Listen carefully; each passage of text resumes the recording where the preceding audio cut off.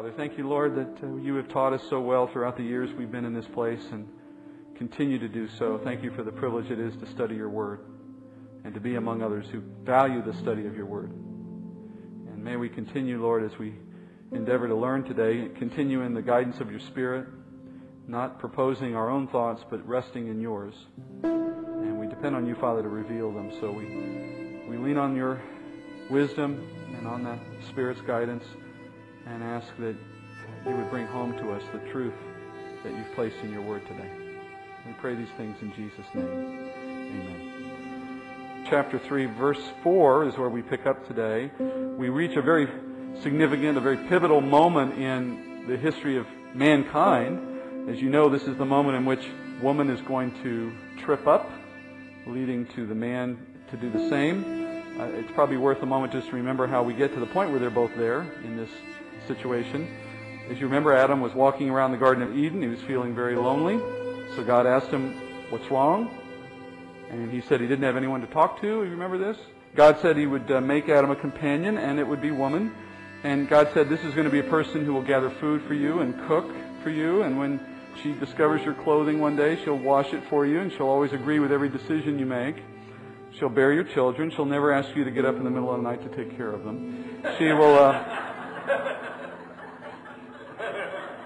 If you aren't here every Sunday, you probably don't remember some of these details. She'll never nag you. She'll always be the first to admit she was wrong when you have a disagreement. She'll never have a headache. She'll freely give you love and passion whenever you need it. And at this point, Adam, obviously interested, stops, asks God, "Well, gee, what will a woman like this cost?" And God replied, "An arm and a leg." So Adam asked, "Well, what do I get for a rib?"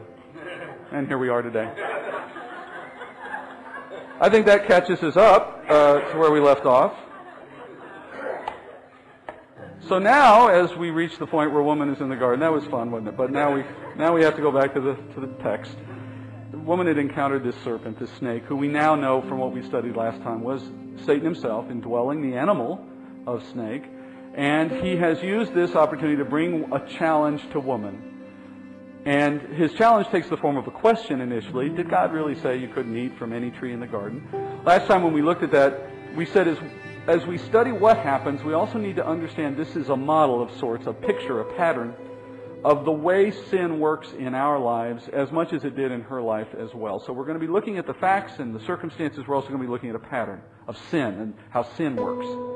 When we last looked at this, we noticed that first you have sin starting in the form of a lie, the father of lies doing what he does best. Notice his opening statement was a lie. He says, "Did God really say you can't eat of any tree in the garden?" No, God didn't say that. That was clearly a lie. How appropriate that Satan's first words in the Bible recorded are a flat lie. Then, secondly, we notice that his attack was directed at God's Word. What he chose to attack was what God said, or God's Word, His instructions. He causes us to question or to doubt God's Word, or become confused about it, or to become distracted and not pay attention to it. That's his primary attack method to God's Word. This is actually going to come up again when we look at evolution next week. It comes down to what does God say, and what do we think of what He says. Then third, we notice that Satan's charge, his argument, was that God was withholding joy and freedom from Adam and from woman. That was his accusation in the way he framed his question. And in verse 1 of the chapter, we saw him suggest that God had restricted them from all these good things. It impugns his motive. Now what Satan is doing, and this brings us now to where we are in the chapter, Satan here is appealing to pride. Remember, his fall was a matter of pride as well. Pride is the seed of all this, the beginning of sin. He wants woman to imagine how much better things would be for her if she could have her own way rather than living within God's law. That's where pride comes to the foreground here. He's asking woman to think of how much better things could be for her if she could just do something her way instead of God's way. Pride. Now remember, woman didn't fall for the bait, at least not initially. She responded, she tried to correct the snake, she tried to present God's Word, but she did it wrongly. Remember, she added some things and she forgot some other things. And the sum effect of all of that was that her answer left an opening for Satan, and Satan drives right into that opening. Her own uncertainty concerning God's Word left her vulnerable to Satan's guile. When we are unclear, uncertain, unsure of God's Word, we have just created an opening that the enemy will exploit. Now let's look at where we go next in the chapter. Verses 4 and 5 begin our teaching this morning. The serpent said to the woman, "You surely will not die. For God knows that in the day you eat from it, your eyes will be opened, and you'll be like God, knowing good and evil." So Satan now directly challenges the truth of God's Word. Look at the steps here. In step 1, he set forth a proposition that was actually a lie and said that God is wrong about the consequences. And then step 2, the woman who lacked a knowledge and confidence in God's Word tried to refute the enemy's scheme, but she falls short of being able to do it satisfactorily. Now we reach step 3. So step 1 is attack the Word. Attack the truth of what God says. Step 2 is our response, if we know God's Word at all, is if it's incomplete, leaves a gap. Step 3, the enemy proposes an alternate path. And he suggests that this alternate path will arrive at a greater benefit than the path God has offered. He says to woman in this case, "You surely will not die." That is a direct contradiction of God's Word, and it offers no compromise. He has positioned the woman at a fork in her walk with God. There's no way you lay these on top of each other. You will die or you will not die. So now she is in a position of deciding for herself who holds the greater truth. Woman is presented with a clear alternative. She can accept God's Word in faith, or she can test His Word, test the truthfulness of what He says by choosing an alternative path, one that essentially denies God. Now Satan goes on to explain that the effect of eating will not be to die, but rather will be to having your eyes opened, meaning that you will know something you don't already know. And this new awareness, he says, will make you like God Himself. That's his proposal. She will know good and evil. What he implies is that there is more to her existence than God has provided. There's the door you haven't opened, and God's not showing you what's behind that door, and if you just open that door, you'll find something you'll like. Your experience will be improved. Another way to say it is, God's Word is not sufficient for you. You can go outside God's Word, outside His instructions, and you can have an even greater experience than the one you get by following His Word. Now, like most good lies, there's a partial truth here. There's an element of truth hidden within the overall lie that Satan is proposing here. He says, if she eats of the tree, her eyes will be opened. She will be more like God in that she will now better understand what it means to be good. That is absolutely true. If she eats, she's going to learn something she doesn't currently know. The lie is that she will not only be more like God, the lie is she will also be less like God, in that she will have a first-hand experience with sin and with evil that God Himself does not even have. Though God knows about evil, He knows everything, He has no first-hand experience. He's never participated in sin. She will be doing something He's never done. And in that sense, she's less like God. She falls from the point of holiness that she currently occupies. The lie is, yes, you'll be more like God, but in a more important sense, you'll be less like God. Then secondly, he's proposing that sin has no consequences. Do you notice? He's saying it'll all be better. He's suggesting that when you choose your own desires over God's commands, you won't suffer loss, you'll only experience gain. This is the first and the greatest lie, and from it stem all others. When we decide that following our desires above God's Word leads to something better rather than to consequences, we are pursuing the same lie that Satan offered a woman in the garden. If you think about your own life, and I don't need to ask for volunteers or take an inventory, but if you think about your own life and about the things you know you have weaknesses toward in terms of sin, and you think back to how you reach those points in time, those mistakes, those errors, ask yourself how often it comes about as a result of a decision that in pursuing this course, whatever it is, your life will be better. You'll be happier, you'll be more content, or you'll feel more satisfaction. And that it's because of those desires that you drive down a path that you know and you've experienced before is never going to be good. But because in the moment we feel like that choice is a superior choice for our needs over what God himself has decreed we should want or do or say or think, we pursue it. It's the same lie that brought woman to sin in the garden. It's exactly the same beginning point. Let's stop for just this quick moment and let's consider the pattern that now is starting to take hold, take form in the text here. A pattern of how sin works. If you want to rise above sin in your life, as we all should want, and to the degree God gives us grace to do so, we will. But the beginning of that process is understanding the problem. Then you can move on, hopefully, to an addressing of the problem. Sin is, by definition, a disregard of God's will and his word, and a reliance on our own ways and desires in place of God's will. It's that fork in the road. It's facilitated by a weak knowledge of God's word that can be twisted by the enemy, or a willing disregard of it if we choose to ignore what we know. And by the way, there are examples of this that are easy to find. Examples in which a weak knowledge of God's word leads to trouble. How about God helps those who help themselves? That phrase is not in the Bible, but more importantly, that sentiment is not in the Bible. The Bible teaches exactly the opposite. God helps those who cannot help themselves and who acknowledge they cannot help themselves. Those who think they can help themselves do not get God's help until they are willing to acknowledge they cannot help themselves. We've taken this sentimental farmer's almanac version of logic and turned it into a biblical precept, and yet it's opposite of the Bible's teaching. Prosperity gospel? The very fact that there is a prosperity gospel in the church today is a direct result of a weak knowledge of God's word. If there was a strong understanding of God's word, no preacher with the prosperity gospel would ever get a hearing. They'd be run out of town. But even Christians can naively follow the enemy's half-truths when we allow this pattern to take hold because of a weak knowledge of God's word. And when we come to believe that making our own rules arrives at a better result than what God gives us, we're just repeating the same sin. So that's the pattern, that there is first a lie driven into our mind about what the better course is, and then a weak knowledge of God's word leads us to accept that lie in place of the truth, or a willing disregard of the truth. We'll do the same. In time, when we accept those lies as truth and we take those other paths, I will tell you from experience that you will not necessarily know that you've made that wrong choice at first. But time will tell.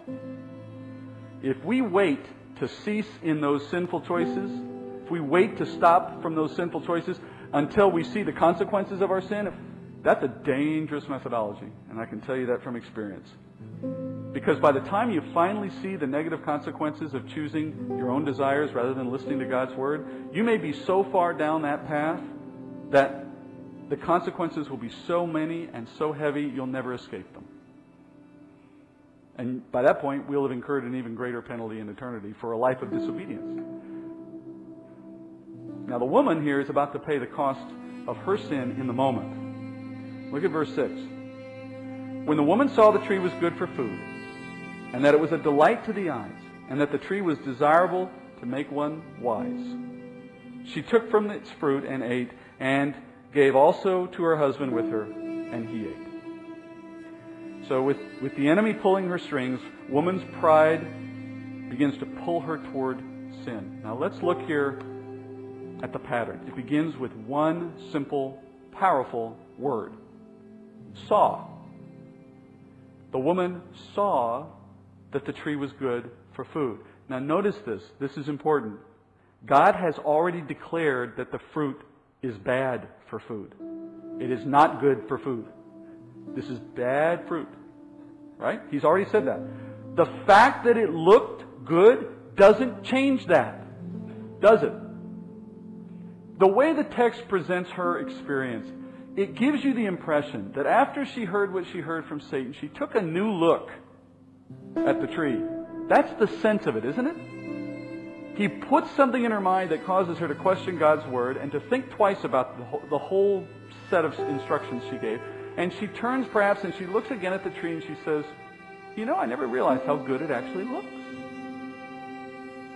We know the tree was a fruit tree. We've been told that already. So was she. We know it produced fruit similar to the other trees. So of course it looked good. The fact that she could look upon it, though, and notice that the tree had good fruit adds no new information. You ever been in a situation where you're trying to make a tough decision, and if you're like me, the way you try to resolve those tough dilemmas, those tough decisions, is you seek for more information. That's my style, anyway. My style is to say, well, maybe I need some more facts, and the internet is a wonderful thing for people like me, right? Google all day long until you feel like you've got all the facts. What you're trying to do is find some new additive piece of information that will give you something different, something that changes your point of view or your perspective so that you'll be better informed about your decision. In a sense, that's what she's doing. But the problem here is she gained nothing new. The fact that it looks good is something she knew before the serpent ever showed up. But suddenly, that becomes the crucial piece of information that makes her think differently about the problem, isn't it? It's as if that's something new. But in fact, it is not new. And that is a key problem in how we deal with sinful opportunities in our life. If we look at it and believe that our desire, driven by the eye, that desire, the inflaming of that desire, is itself proof that it's good, we're letting lust convince us. There's absolutely nothing new that she's taking in through her eyes. Look at the language a little more closely in the verse I read. The woman saw the food was a delight. The word in Hebrew there is tahava, and what it literally means is intense longing.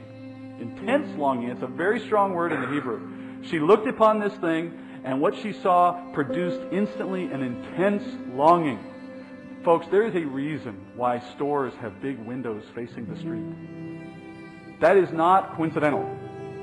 If they put it in front of you and you see it, the chances are much more likely you will find an interest in it than if they simply put a sign out with the words of what they have. Seeing is believing. The phrase desirable to make one wise or to gain insight, the word desirable there in Hebrew is chamad. It literally means covet. It's the same word used in Exodus 20 when he talks about the Ten Commandments. Thou shalt not covet. Thou shalt not chamad. What does she do? She has an intense longing and she starts to covet for what she sees.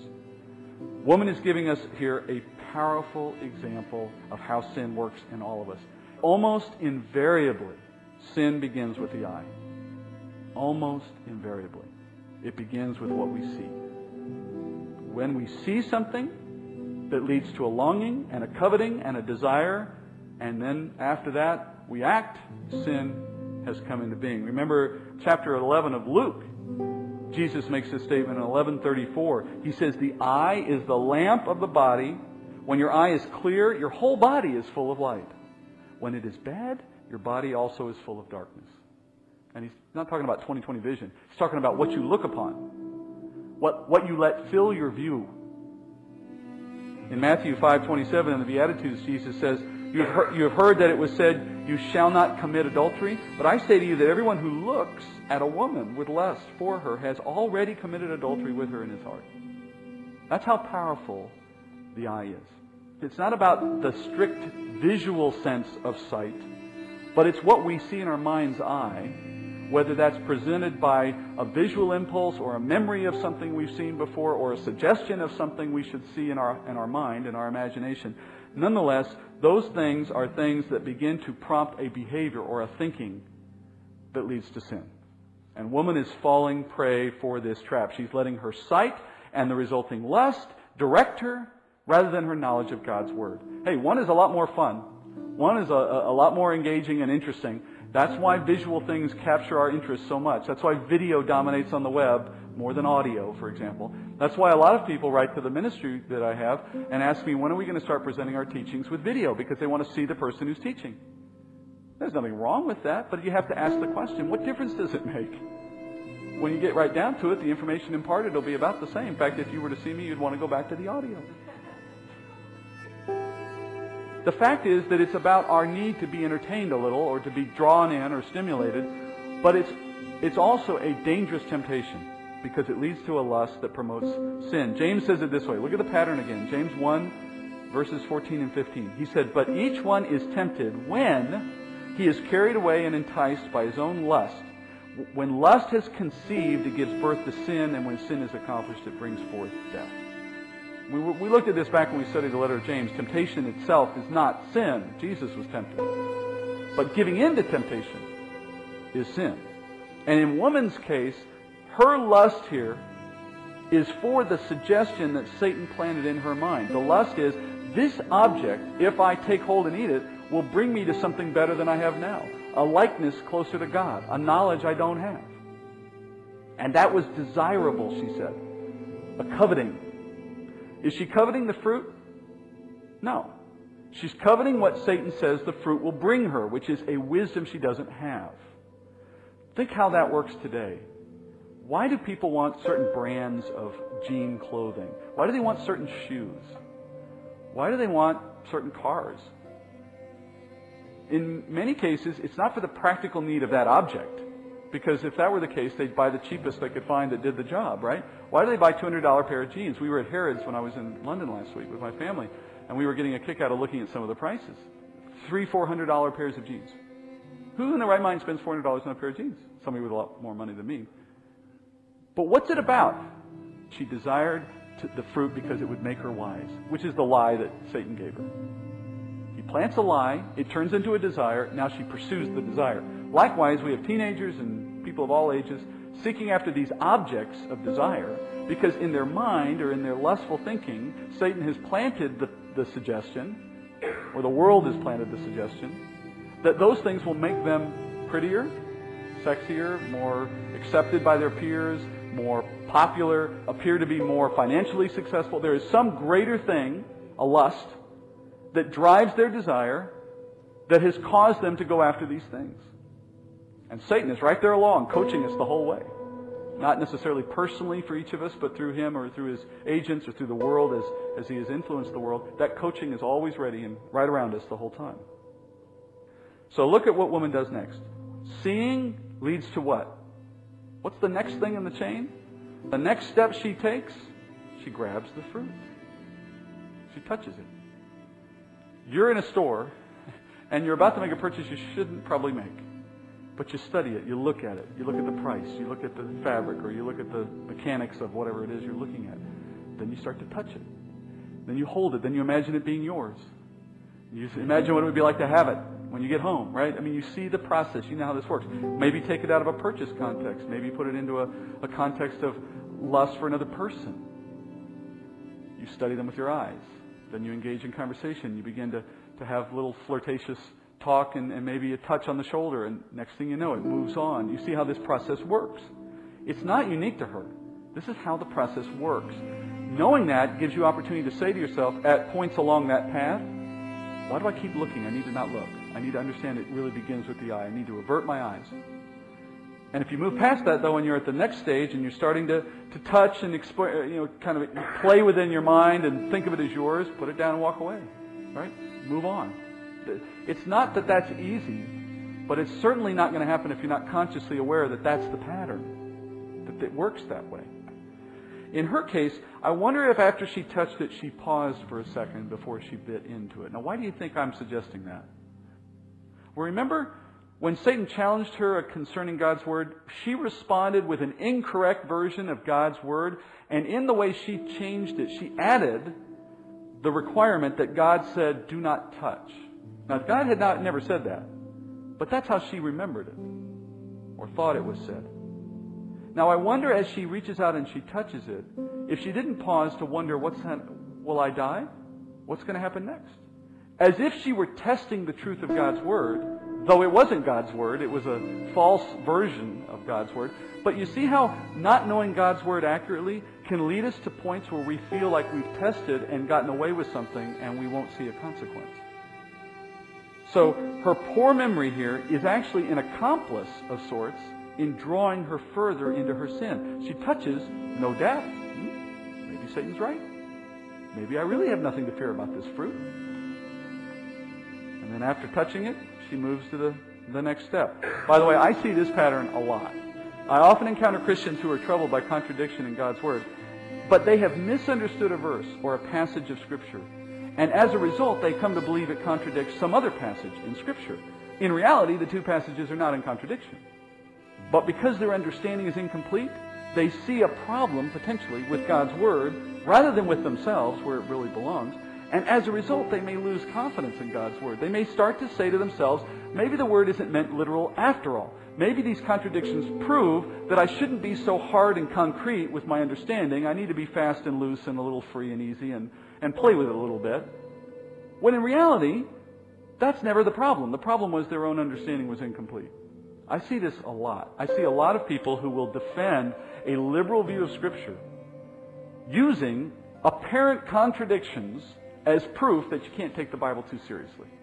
You can't look at it too closely. You can't use it as if it were a prescription for living, because you're just going to run into these corners where you're going to be in a contradiction that you can't escape from.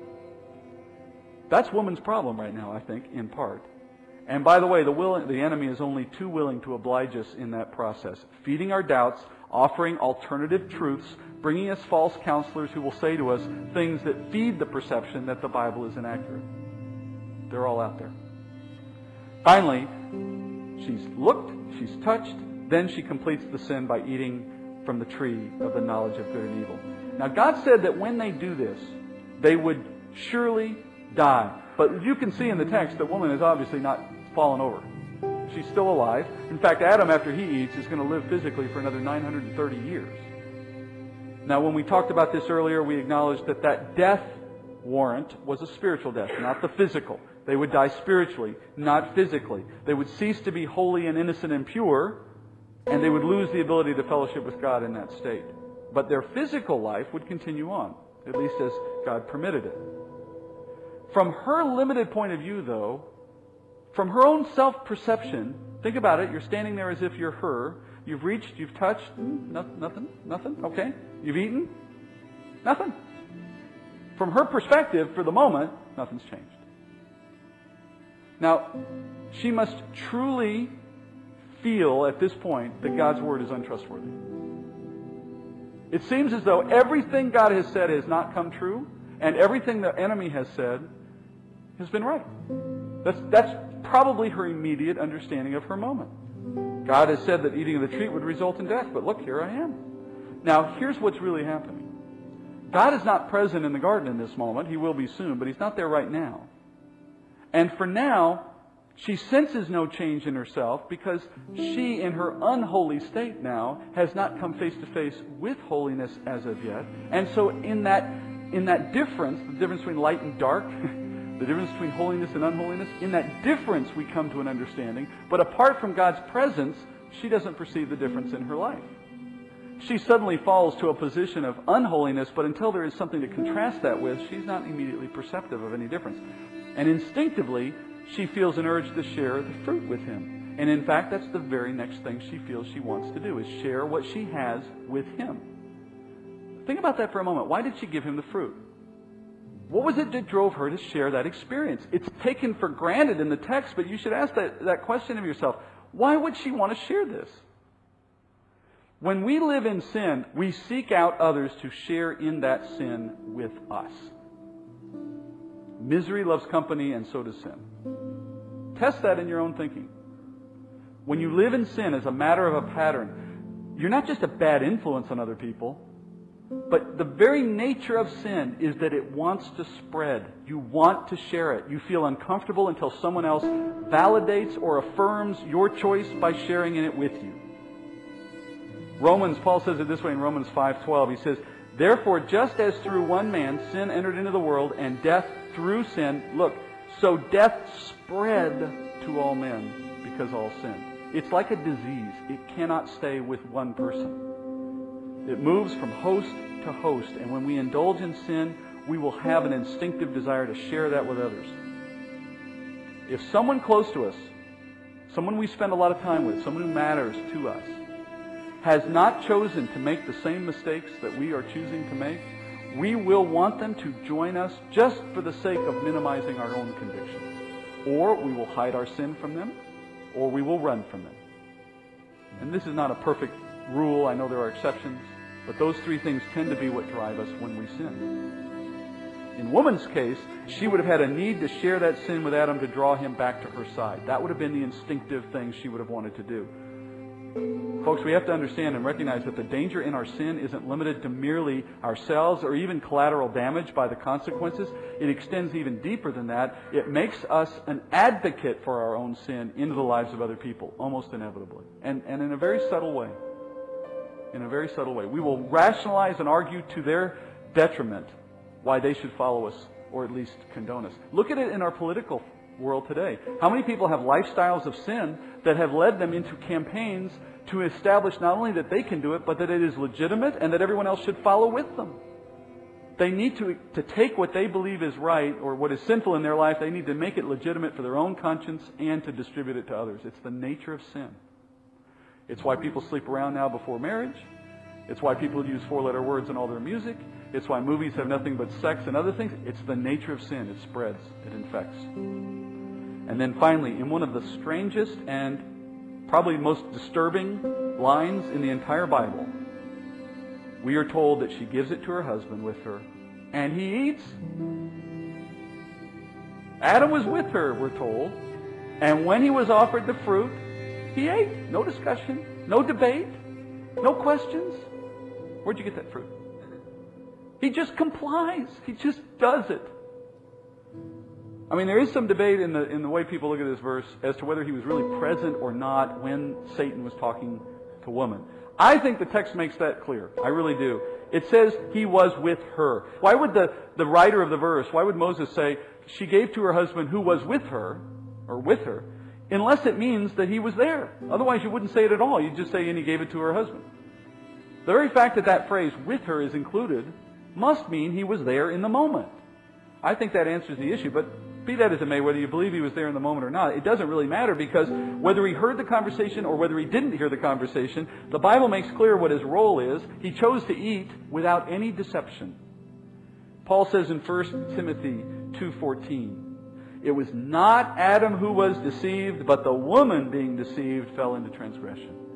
Paul settles the argument. I don't care if he heard Satan or not. I don't care if he was there from the beginning or not. The fact is, no matter what he saw or heard or didn't see, he was not deceived. He did something of his own volition without any deception being a part of the equation. He simply decided to do what he knew he shouldn't do. Scripture says his reason for eating had nothing to do with the serpent. And what's more, look at his behavior. He didn't protest like the woman did, right? He doesn't try to quote God's word, right or wrong. He seems completely willing to disobey. Now, you have woman eating first, handing it to her husband, who then eats second. Who is credited with the fall? Well, you might assume it's woman just based on first come, first serve, right? The first one to sin.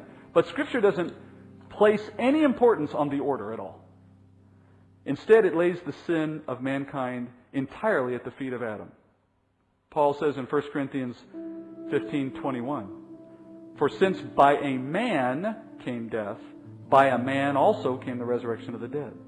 For as in Adam all died, so also in Christ all will be made alive.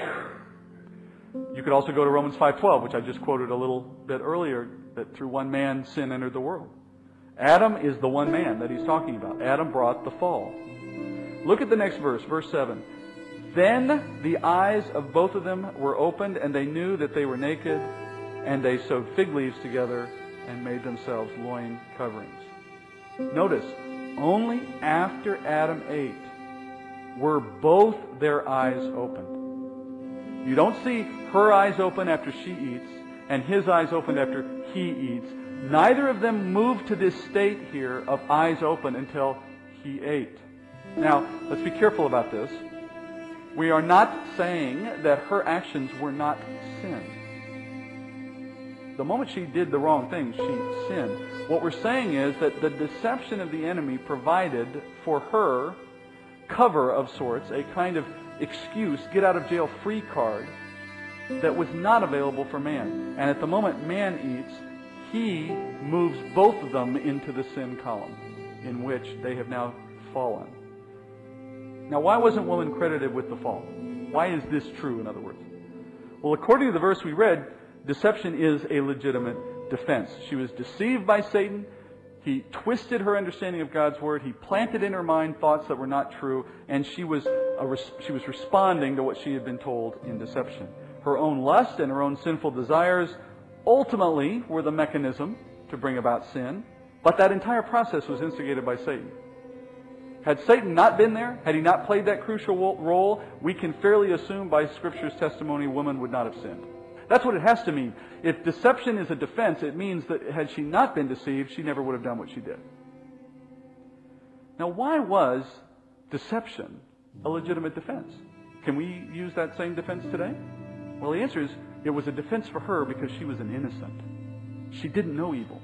Evil was not something she could understand. She could be led to think that she was acting according to God's Word when she really wasn't. But we cannot use that defense today, because after the fall, every man and woman has been born into sin. We begin the first day of life as a sinful human being, with a nature that's fallen already, that only knows evil. We cannot be deceived when we are already fallen. In other words, there's no chance for me to stand before God and say, because the Satan's in the world, you can't hold sin against me. He's going to look at me and he's going to say, every breath you took was sinful, Steve, from beginning to end. Your sin stands on its own.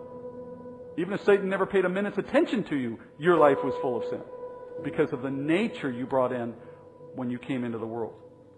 She, not having a nature of sin, was eligible, if you will, to use that defense. Why did Satan begin with woman? Why didn't he just go straight to Adam and let Adam eat?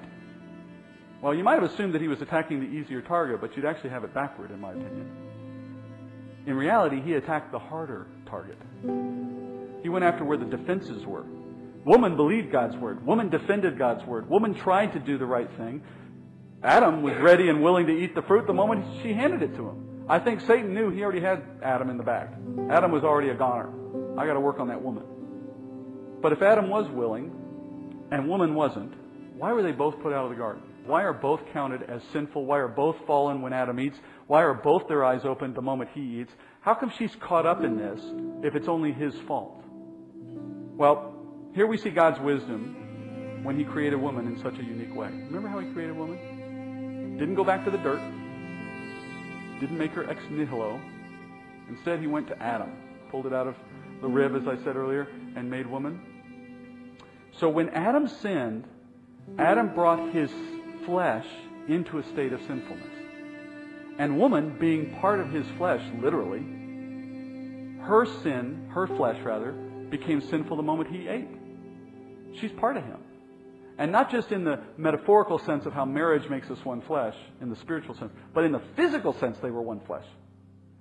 God, knowing that sin was going to come, understanding what the future held in the garden, knowing that if He allowed one to fall and not the other, they'd be eternally separated, and there goes humanity, because how are you going to have babies when one's in the garden and one's out? In grace and mercy, He says it's better that they both be out than that they be separated. And He creates woman in such a manner that when Adam falls, woman will be with him in that fall. Now, she ate anyway, but as we said already, the sin happened in Adam's moment. Isn't that an amazing plan? Now, there's one final outcome to their eating. They knew they were both naked, and they made efforts to clothe themselves. We'll come into this next week when we look at this idea of them becoming naked and of becoming aware of that. We talked in the earlier point about vulnerability and transparency and innocence versus having something to hide, to cover up. You notice here that they cover up their bodies, though. They feel a need now to conceal themselves, to create clothing. Notice they're not doing this because it's cold, it's not weather. They're not doing it because of civil standards of decorum. It's an inherent reaction to a sinful nature, to a vulnerability before God. The ultimate answer for why men and women wear clothing is here. Not for any other reason, although there could be other reasons in some cases. It begins with this vulnerability. It is a visible proof that God has implanted in us a conscience, and we recognize our inherent unholiness before God. And all the communication problems, all the difficulties in talking within a marriage trace back to sin and the fact that we are not transparent, that we must always cover up. Wouldn't it be wonderful, won't it be wonderful to have a relationship in our new bodies with one another in the body of Christ where we don't lack for transparency and we don't have any of these barriers anymore. So we'll come back next time and look more carefully at what it means that they covered themselves and how God responds. Let's go to the Lord in prayer. Father, Help us to see this pattern of sin in our life. As we studied it in woman's life, Father, I pray we would not see it as something that only affects her or Adam. Let it be clear to us, Father, that we ourselves share in this. And I ask, Father, that you would guide us away from it. Lead us out of temptation, as you tell us. Show us, Father, how we give into it too easily. Convict us of it when it happens. And by your word, Father, continue to guide us into all righteousness. And bring us back next week as a family in the body of Christ to study again and to learn more. We pray you do this in Jesus' name. Amen.